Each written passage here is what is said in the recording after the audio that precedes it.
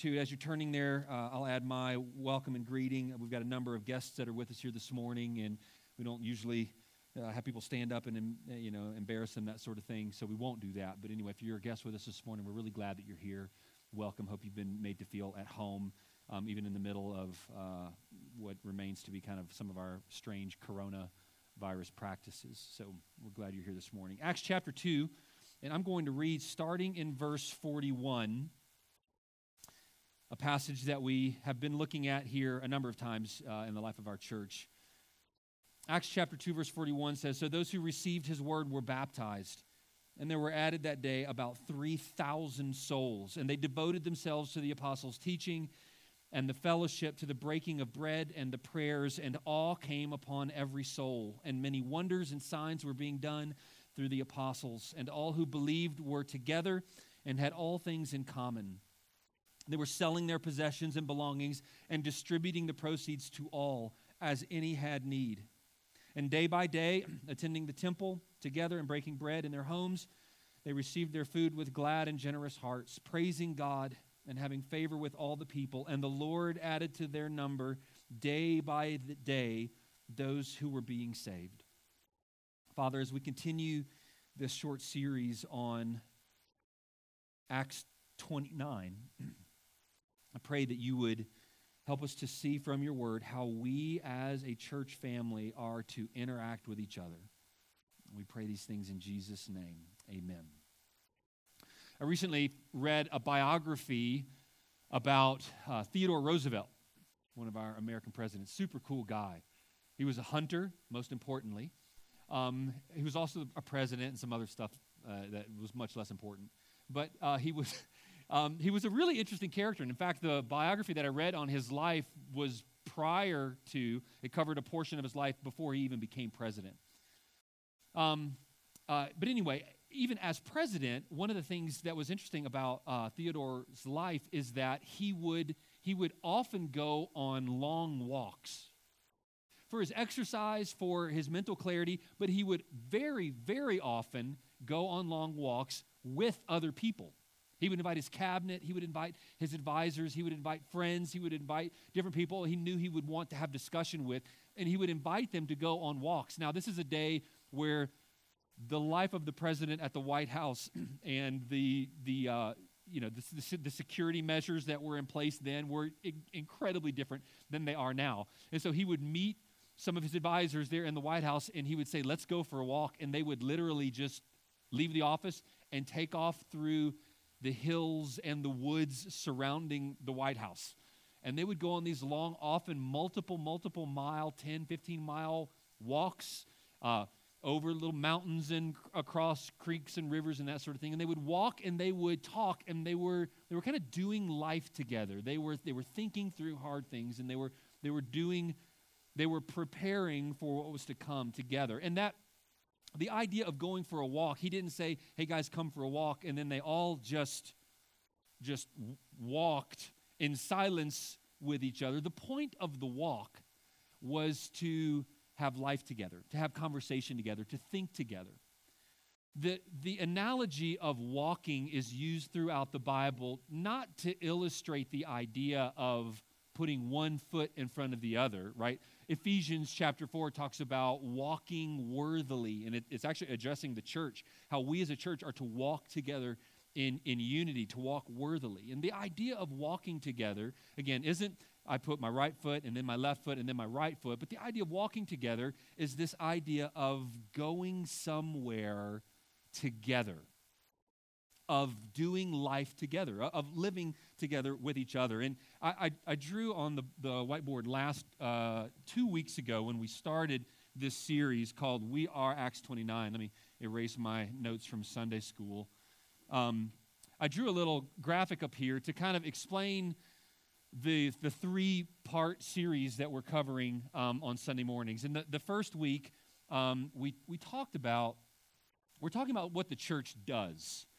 And I drew some little figures down here to indicate humanity, right?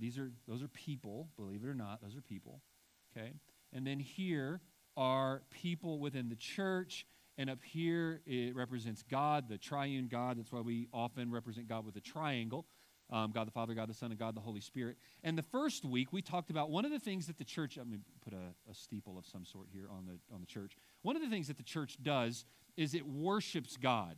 And so there's a vertical dimension to what the church does. There's an upward look that the church is supposed to have, and we look up to worship God.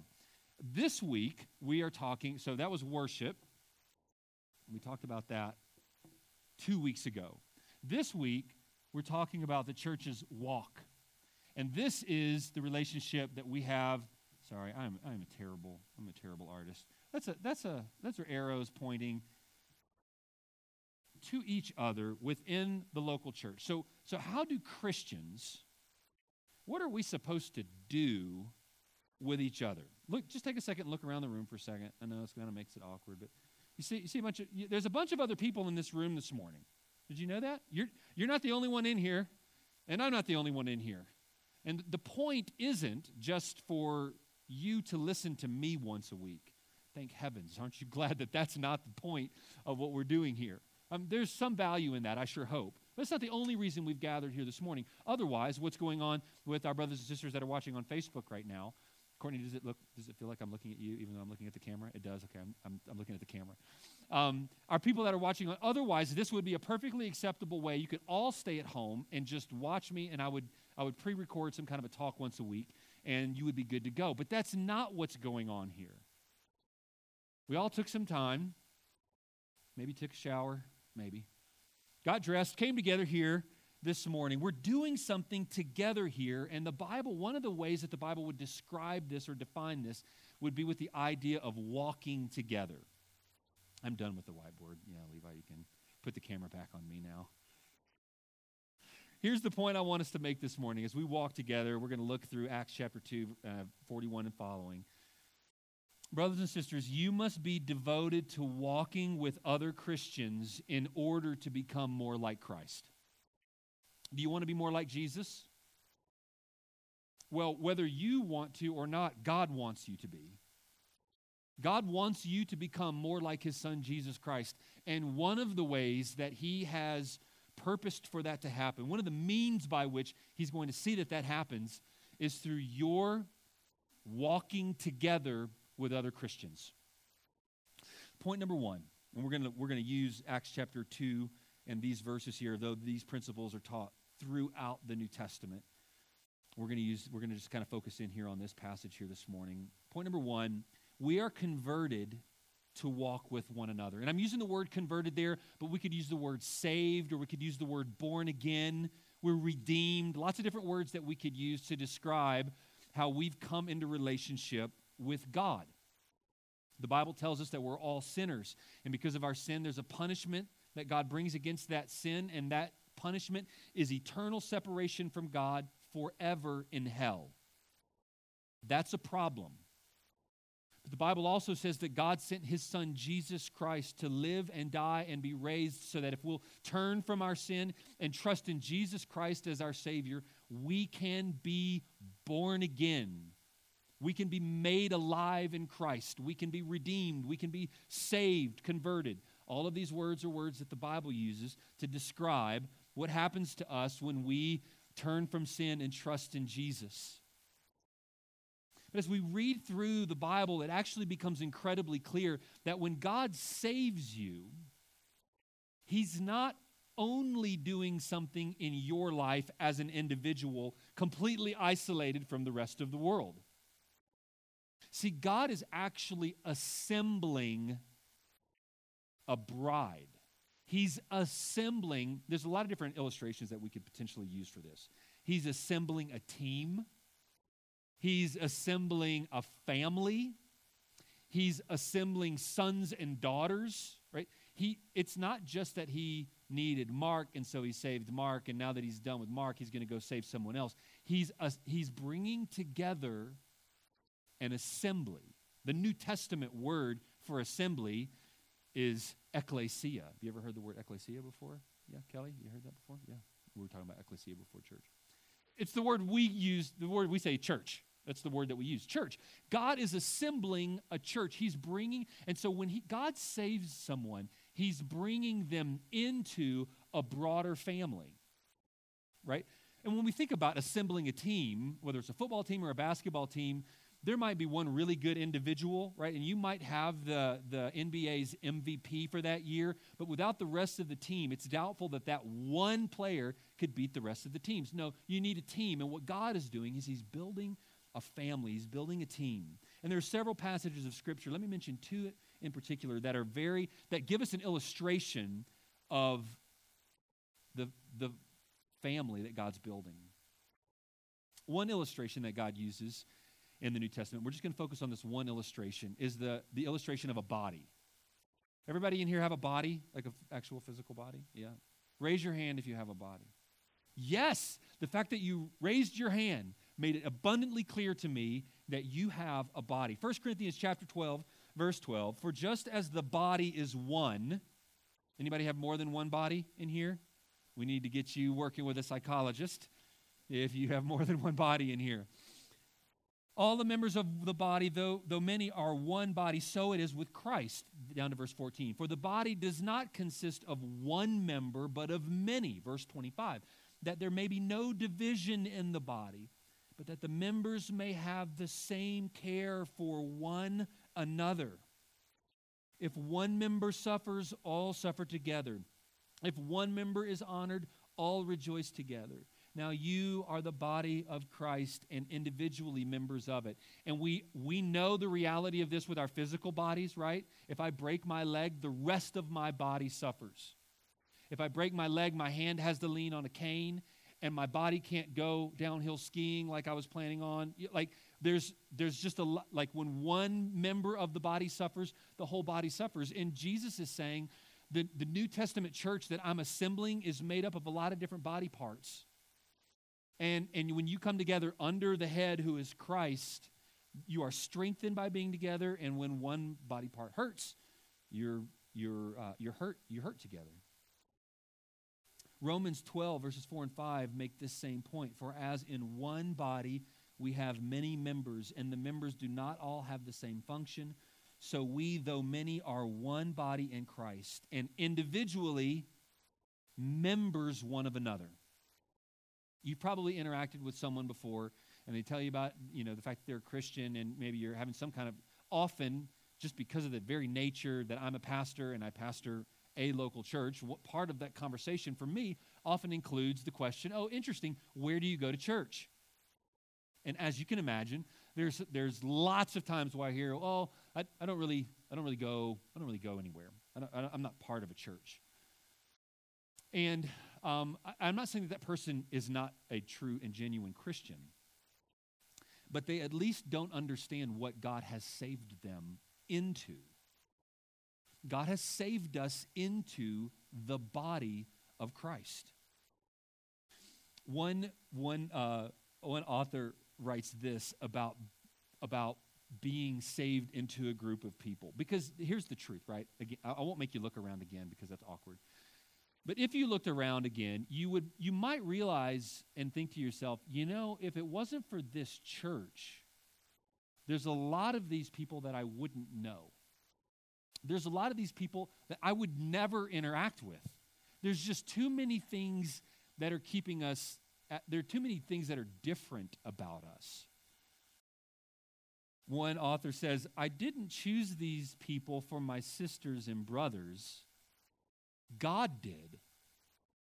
If I'm to be God's child, I must accept these others as my siblings, co-heirs in Christ. And then he goes on to say, and this is important, a local church is not free to develop its identity simply with racial or ethnic or social or generational or consumer affinities.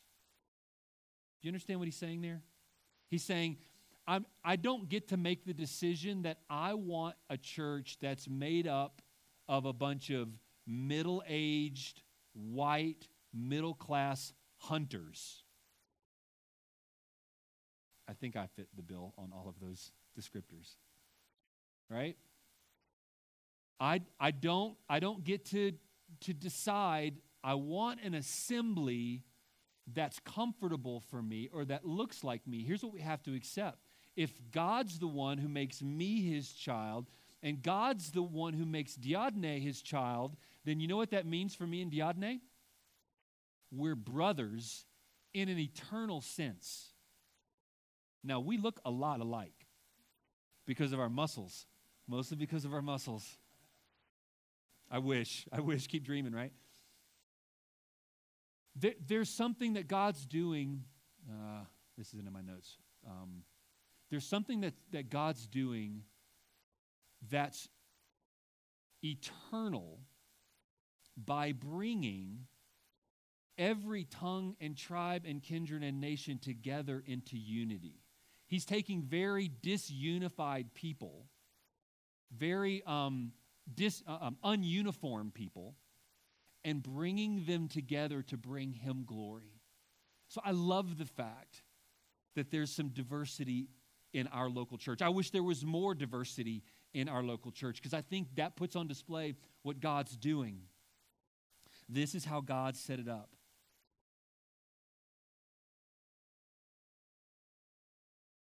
So being converted, being saved, being born again, God is actually bringing us into a group of people. Look in verse 41. Peter is preaching to the masses here on the day of Pentecost, and he's telling them in verse 38, repent, be baptized, receive the Holy Spirit. And it says in verse 41, those who received his word, those who listened to the message of Peter and were convicted by it by the Holy Spirit, those who believed that sermon, they were baptized and they were added that day about 3,000 souls. You want to talk about awesome church growth? 3,000 people one Sunday, baptizing 3,000 people, and you get to report to all your pastor buddies, hey man, my church grew by 3,000 people on one Sunday. They devoted themselves to these following things. So God is, when God saves people, he's saving them to the church. This is just the very beginnings of the local church beginning and taking off. And we see that throughout the New Testament, the local church is the New Testament people of God. The letters that Paul is writing, he's often writing to the church in the town of Rome. What do we call that book? Romans. He's writing a letter to the church gathered at the city of Ephesus. What do we call that book? Yeah, he's writing to the church who's gathered in a little town called Thessalonica. What do we call that one? Thessalonians, right, yeah. So he's writing these books to churches, assuming that when someone comes to faith in Christ, they are going to automatically become part of the body of Christ. First of all, we are converted for the purpose of walking with each other. God calls us into walking with each other. We're born into a spiritual family. I was born October 5th, 1977 in Baton Rouge, Louisiana, into the McMorris family. I had no say whatsoever in that decision. I am eternally thankful that God allowed me to be born into the family that I was born into. But when I was born, I wasn't surveyed several years later saying, would you like to be part of this family? Which family would you like to be a part of? I would have had to stop and think about that one for a few minutes, I think. Like some of you would voluntarily maybe have chosen a different family. That's not how it works when you're born into a family. It's not how it works when you're born into the family of God. You're born into the people of God. We could spend more time even supporting that theologically, but that's the truth of what happens to us. When we're born again, we're born into the family of God. Secondly, we must be devoted to walking with one another. So not only is this something that God does objectively, whether you like it or not, it needs to be something that we also personally say, yep, I'm in. I realize church isn't perfect. I'm not perfect, but I'm I'm into this thing. Because in verse 42, it describes those early believers as people who devoted themselves to it. And I know I made a big deal out of the phrase devoted themselves last time in the first sermon in this series, but I'm going to make a big deal out of it again. They devoted themselves to living life together. We're going to see the descriptions of that here more clearly under the next point. But there was a commitment. There was an understanding of sacrificing for this thing. And many of us have devoted ourselves or committed ourselves to different purposes and organizations. And you think about someone who joins the military. And when someone joins the military, we've got veterans in here, and I'm thankful. Thank you for your service. When someone devotes themselves or commits themselves to something like that, there's an awareness that I'm giving time and energy, blood, sweat, and tears to this thing, and potentially even my own life. And until our individualistic and consumeristic mindset is reset by the Word of God, we won't understand what the church is. See, we know, I hope we know this about ourselves.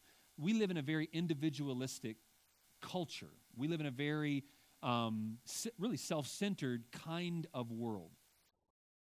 I've talked with many of my brothers and sisters in this room who come from different cultural backgrounds. Maybe they come from other countries or they come from other cultural backgrounds, and I'll hear them explain to me how important family is. And how even while they're here and making good money here, they're sending enormous amounts of money to family back home, and wherever country or wherever culture they're from, they're being very supportive of those. Or the idea that what my dad's opinion of my life is matters incredibly. I can't bring dishonor to the name of my family, right? Some of you, maybe your families are culturally that way, but we know that there are other times in history and other places, even on the planet today, where people are far more concerned about the group or about the family than they are about themselves individually, whereas we tend to be very much focused upon ourselves as individuals. What these early Christians culturally would have understood is the significance of the group.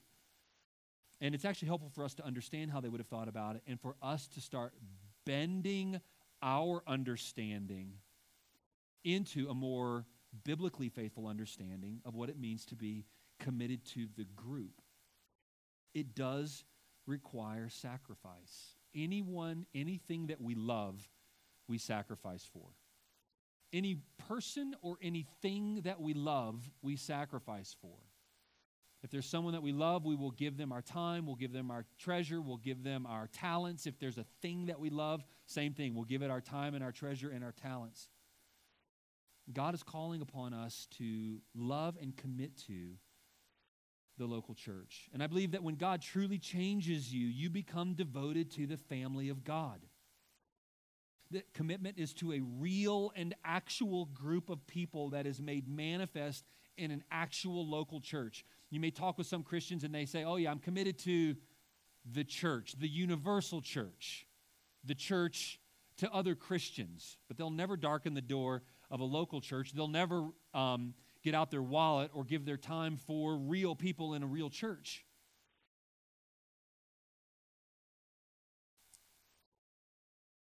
There's a bad notion out there that the more you mature, the less you need the church. That the church is almost like your parents are for you when you're a child. And as a kid, you need your parents, right? They start by literally keeping you alive in every way. If they don't give you food, you don't get food, right? We got little ones all dotted around the room here this morning. If they don't change your diaper, you don't get changed. I mean, if they don't move you from point A to point B, you don't get moved. But then as you get older, your parents do less and less for you, right? They teach you to tie your shoes, and now you tie your shoes. And they teach you how to, get a job, and you get a job. And they teach you how to move out, and you move out. Note to McMorris kids, you are moving out. Not today, but at some point in the not too distant future. And we look at church and we kind of think, well, the more spiritual I get personally, the less I need the training wheels of church. I mean, I'm not being proud, but when I look around the room, I can tell that I'm more spiritual than most of the people in there. There might be a handful of who are tempted to think some such thought, right? And you think, they probably need me more than I need them. Maybe I'll stick around for that. No, Miss Karen, you are right. No, that is not the case. Listen, this is interesting. This study was done a number of years ago, I think about 15 years ago or so, at a very prominent church. If I name the name, you'd know it. And the people there were finding themselves dissatisfied and disconnecting from the church. And this is a multi-thousand member church. And people that had been there for a while were finding themselves kind of disconnected and just in general dissatisfied with the church. And as they did some studies, they wanted to know what is the disconnect. And here's the answer, the quick answer. Some of them said, because God wired us first and foremost to be in growing relationship with Him, not the church. So their conclusion is God meant for His people to move from dependence on the ministry of the church to personal spiritual practices. Prayer, solitude, studying the Scripture on their own individual way. As believers mature, this is what they said, as believers mature, they should shift their interest from the church to their own personal activities. The research strongly suggests that the church declines in influence as people grow spiritually. Those who are fully surrendered are likened to young adults who no longer need the parenting of the church and can fend for themselves. People need to learn to feed themselves through personal spiritual practices that allow them to deepen their relationship with Christ. And we want to, this is their answer, we want to transition the role of the church from spiritual parent to spiritual coach. Well, that might make sense according to worldly thinking, but that is not the example that we're given in Scripture. In fact, it's not even the right illustration to use. Remember, we're a bride. And so the closer, it would be like saying the longer I'm married to Angie, the less I need to be around her. The less I really care what she thinks. And no, like the longer we're together, the more I want to be together, the more I want to know her. And so as the bride of Christ, brothers and sisters, the longer you know Christ, the more closely knit you are to its bride as you seek to know the bridegroom. So point number 2 there, we must be devoted to walking with one another. To walking with one another. Here we are within the church, and like it or not, you're in here with who you are in here with. And we're living life together. We're walking together, not just putting right foot in front of left foot, but doing life together. Life touching life, member on member, eyeball to eyeball. This is one of the reasons that virtual church will never replace or be what the gathered church is. And I'm thankful that we are able to offer, for those who can't come and be with us this morning, I'm thankful that we're able to offer, the way for them to live stream. But I would also quickly say this, and I'm preaching to the choir because you're here. But this should never replace for anyone active involvement in a local church. Just watching something online, okay? Number 3, we must know how to walk together. So I'm devoted to walking with you, but what do? Is this enough? Is it enough to come together on Sunday mornings and hang out for an hour, hour and a half? Okay, I'll be honest, hour and a half. To hang out together for an hour and a half, and I say this all the time because I think it helps make the point. For all of you to sit in comfortable theater seats facing one person, do the religious show, and then you all to leave at the end of the religious show time. Is that walking together? No. I mean, it's just one tiny little part of opportunity for us to walk together. Around 150 A.D., a church historian wrote this, okay? 150 years after Christ has come and done his work on the earth, Justin Martyr says, on the day called Sunday, all believers gathered together in one place. Kind of sounds like what we're doing. And the memoirs of the apostles or the writings of the prophets are read. Kind of sounds like what we've done here this morning. As long as time permits. Now, we could get carried away with that. Then, when the reader has finished, the president of the assembly, in a speech, admonishes and invites all to imitate such examples of virtue. What he's saying is, one guy full of hot air stands up in front of everybody else and tells them what to do. Sounds familiar? Then we all rise together and pray. We've done that, haven't we? And when our prayer is ended, bread and wine and water are brought. And the president likewise offers up prayers and thanksgivings to the best of his ability. The Lord's Supper, praying together. And the people express their approval by saying, Amen. Then they take a collection for the needs of the orphans and widows. The pastor takes care of all those in need. Sunday is the day on which we all hold our common assembly because it's the first day on which God, having transformed the darkness and matter, created the world. And Jesus Christ, our Savior, on that same day rose from the dead. Now, this isn't a passage of Scripture. This is an early church historian describing what a Sunday walk together might look like. And he's describing people gathering together, doing the same things that we've done together this morning. In Acts chapter 2, what does it say? Verse 42, they devoted themselves to the apostles' teaching, fellowship, breaking of bread, and prayers. Right? These are the things that Justin Martyr is talking about here in his history. These are the things that Luke is writing about the early church did there in those first centuries following Christ's life. And brothers and sisters, this is what we're doing together here this morning.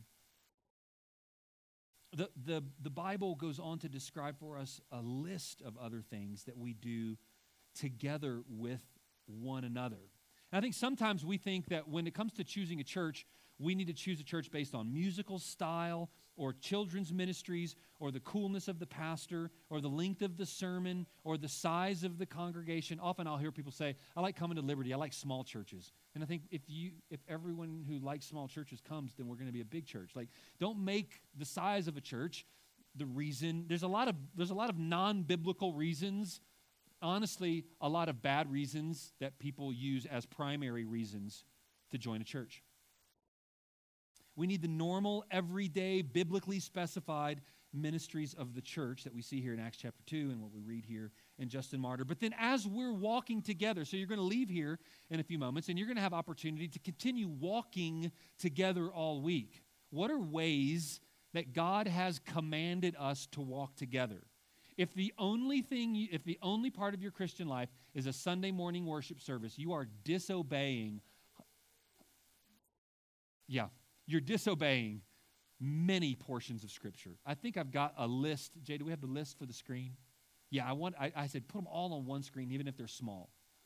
We are to wash the feet of one another. We're to love one another. And I have Bible verses for each of these. I won't take time to read all the references. If you want them, I'll give them to you later. We're to live as members of one another. We're to outdo showing honor to one another. We're to live in harmony with one another. We're not to pass judgment on one another. We're to welcome one another and instruct one another and greet one another and care for one another and comfort one another and agree with one another and lovingly serve one another and not provoke one another to wrath. And I'm going to keep reading because I want to make the point. We don't envy one another, and we bear burdens of one another, and we lovingly bear with one another, and we're to be kind to one another and forgive one another and address songs to one another and submit to one another and not lie to one another. We're to teach and admonish one another and encourage one another and do good to one another and daily exhort one another and stir up one another and not speak evil against one another or grumble against one another. We're to confess our sins to one another and to pray for one another and to show hospitality to one another. And we're to be humble toward one another. And this is a list of things, brothers and sisters, that God has commanded you to do.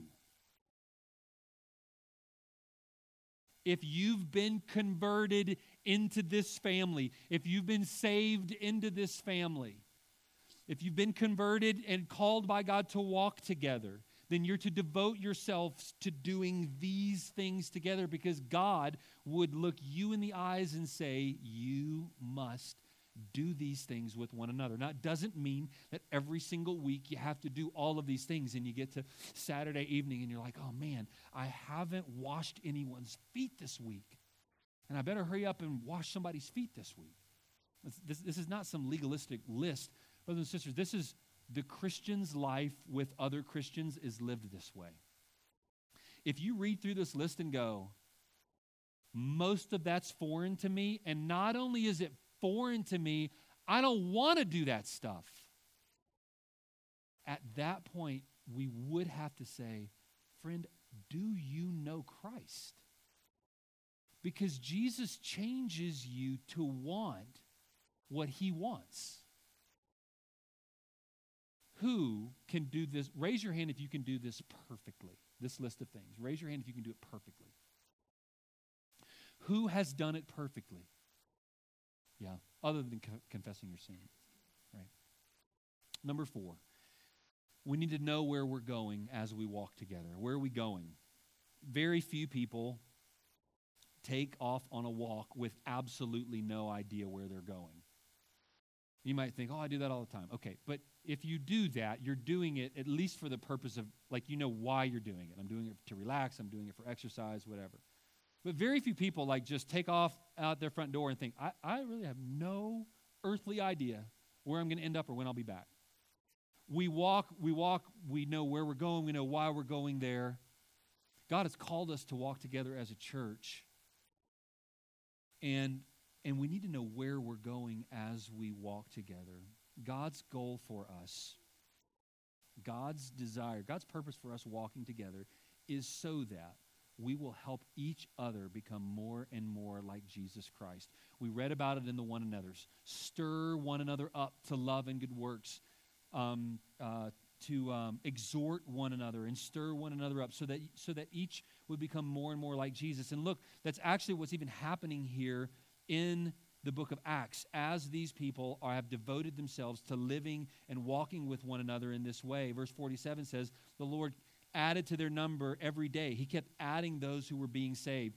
And the point is this, as the watching world, we're going to talk about this, it's going to be the main point next week, as those who are outside the church are watching people inside the church live this way, they say to themselves, those people shouldn't be getting along. That's weird.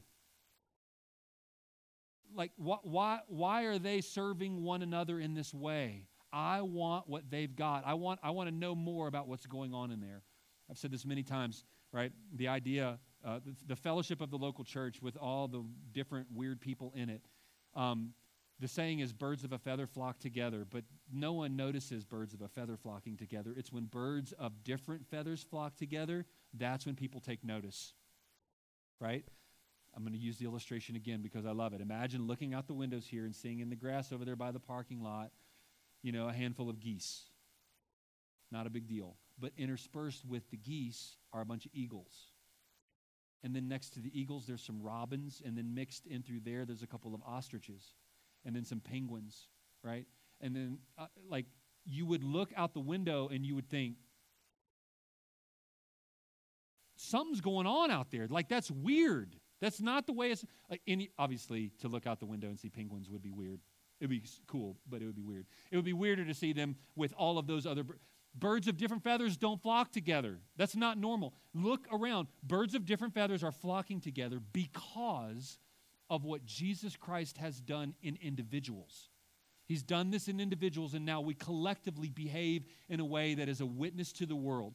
We help each other become more and more like Jesus Christ, and the world watches. That's where we're going. We're going to making each other more like Jesus and telling the world who our Savior is. Now, in conclusion, you might have some good points. You might say, yes, but church people are annoying. And all God's people said, amen. I have been in church 9 months before I was born. So since then, I've been in church. I've never not been in church. Church people are weird. Church people are mean. The meanest people I know are church people. Church people will hurt you. Church people will disappoint you. It's not any different on the outside. You might have a good point. Church people are annoying. Church, you might say, but I can't find a perfect church. I can't find one good enough. You're not going to. Right? Some of us have been in enough churches now where we know that's not my expectation anymore, Jeremy. Good for you. You won't find it here either. Yes, but I don't want people to see how messed up I am. Now, I think that might be getting to the heart of other people who, when they understand what's included in walking together, that's too vulnerable. I don't want you to see what's on the inside of me. I'll come, I'll keep you at arm's length, but I'm not letting you get any closer. Or you just think, I don't want to. I don't want to commit myself to this thing. You might think, but walking through life with other Christians is hard. It'll cost me blood, sweat, and tears. Other people are annoying. The church isn't perfect. You are messed up. Walking through life with Christians is hard, and it will cost you blood, sweat, and tears. All of those things are true. So here's what you have to do. Here's our application for this morning. There's something you need to think, and there's something you need to do. To think. You need to meditate on the goodness of God through Christ for you. You need to remember the gospel. Remember all the reasons why church is annoying and imperfect and you're messed up and it's hard to walk through life with people. It'll cost you blood, sweat, and tears. You remember Jesus lived a life with annoying people. He knew there was no perfect church. He knew how messed up people were. In fact, there was part of his ministry here that he didn't even want to do. You remember that last night in the garden where he says, Father, not my will. If there's any way, let this cup pass from me, yet not my will, but thine be done. Living with other people might cost you blood, sweat, and tears. Living for other people literally cost our Savior blood, sweat, and tears. Meditate on that, brothers and sisters. Remember what Christ has done to save you and what Christ has saved you to. You can shed blood, sweat, and tears for your brothers and sisters here on earth because God in Christ has shed blood, sweat, and tears for you. Acts 20, verse 28, Paul is preaching to the elders, and he says that we are to care for the church of God which God obtained with his own blood. This group of ragtag, rowdy, annoying, weird, different people, I'm talking about literally Liberty Baptist Church, is priceless. People's Church down the road, priceless. Primera Iglesia Bautista, priceless. There's no price that can be placed on the local churches, the outposts of God's people in this community. It has been purchased with the blood of Jesus Christ. So brothers and sisters, meditate on the goodness of God to you in Christ. That's what you need to think on. That's what you need to meditate on. And then do. What are you supposed to do? Devote yourself to walking through life with other Christians in the context of a local church. Father, I pray that you would help us to be this way, to be the church, to walk in the church, to walk with your people. Father, I pray that by your Spirit you would give us strength and grace to do this and to live this way. Father, if there's anyone here this morning who doesn't know your Son, I pray that you would save them into the church to walk with the church. And Father, for those who are here this morning who are not walking the way that they ought to walk, Father, I pray that you would convict them of sin and bring them into repentance. With your head still bowed and eyes closed for just a moment, Jay, can you put on the screen the one another's? I'm going to ask the music team to come and to get in place, and we're going to close with a song, but I'm going to ask Paula to go ahead and start playing, if she would, whatever the tune to that last song is. I'm going to give you just a moment there in your seats. If you want to look up on the board or up on the screen and see the commands of God for us to walk with one another, and as you look at that list, if you think, God, I've just been disobeying, maybe you need to pray and ask the Lord to forgive you. as you think about what God has done to make you part of the church, maybe you need to say, God, thank you. Thank you for shedding your blood, sweat, and tears to bring me into the family of God. So, Paula, why don't you just play through one verse of whatever. What's the final song? Okay. Just play through that one time, and then you can pray quietly there if you want to look on the screen. And then after Paula has played through it once, then Josh wants you to lead us in singing that song together.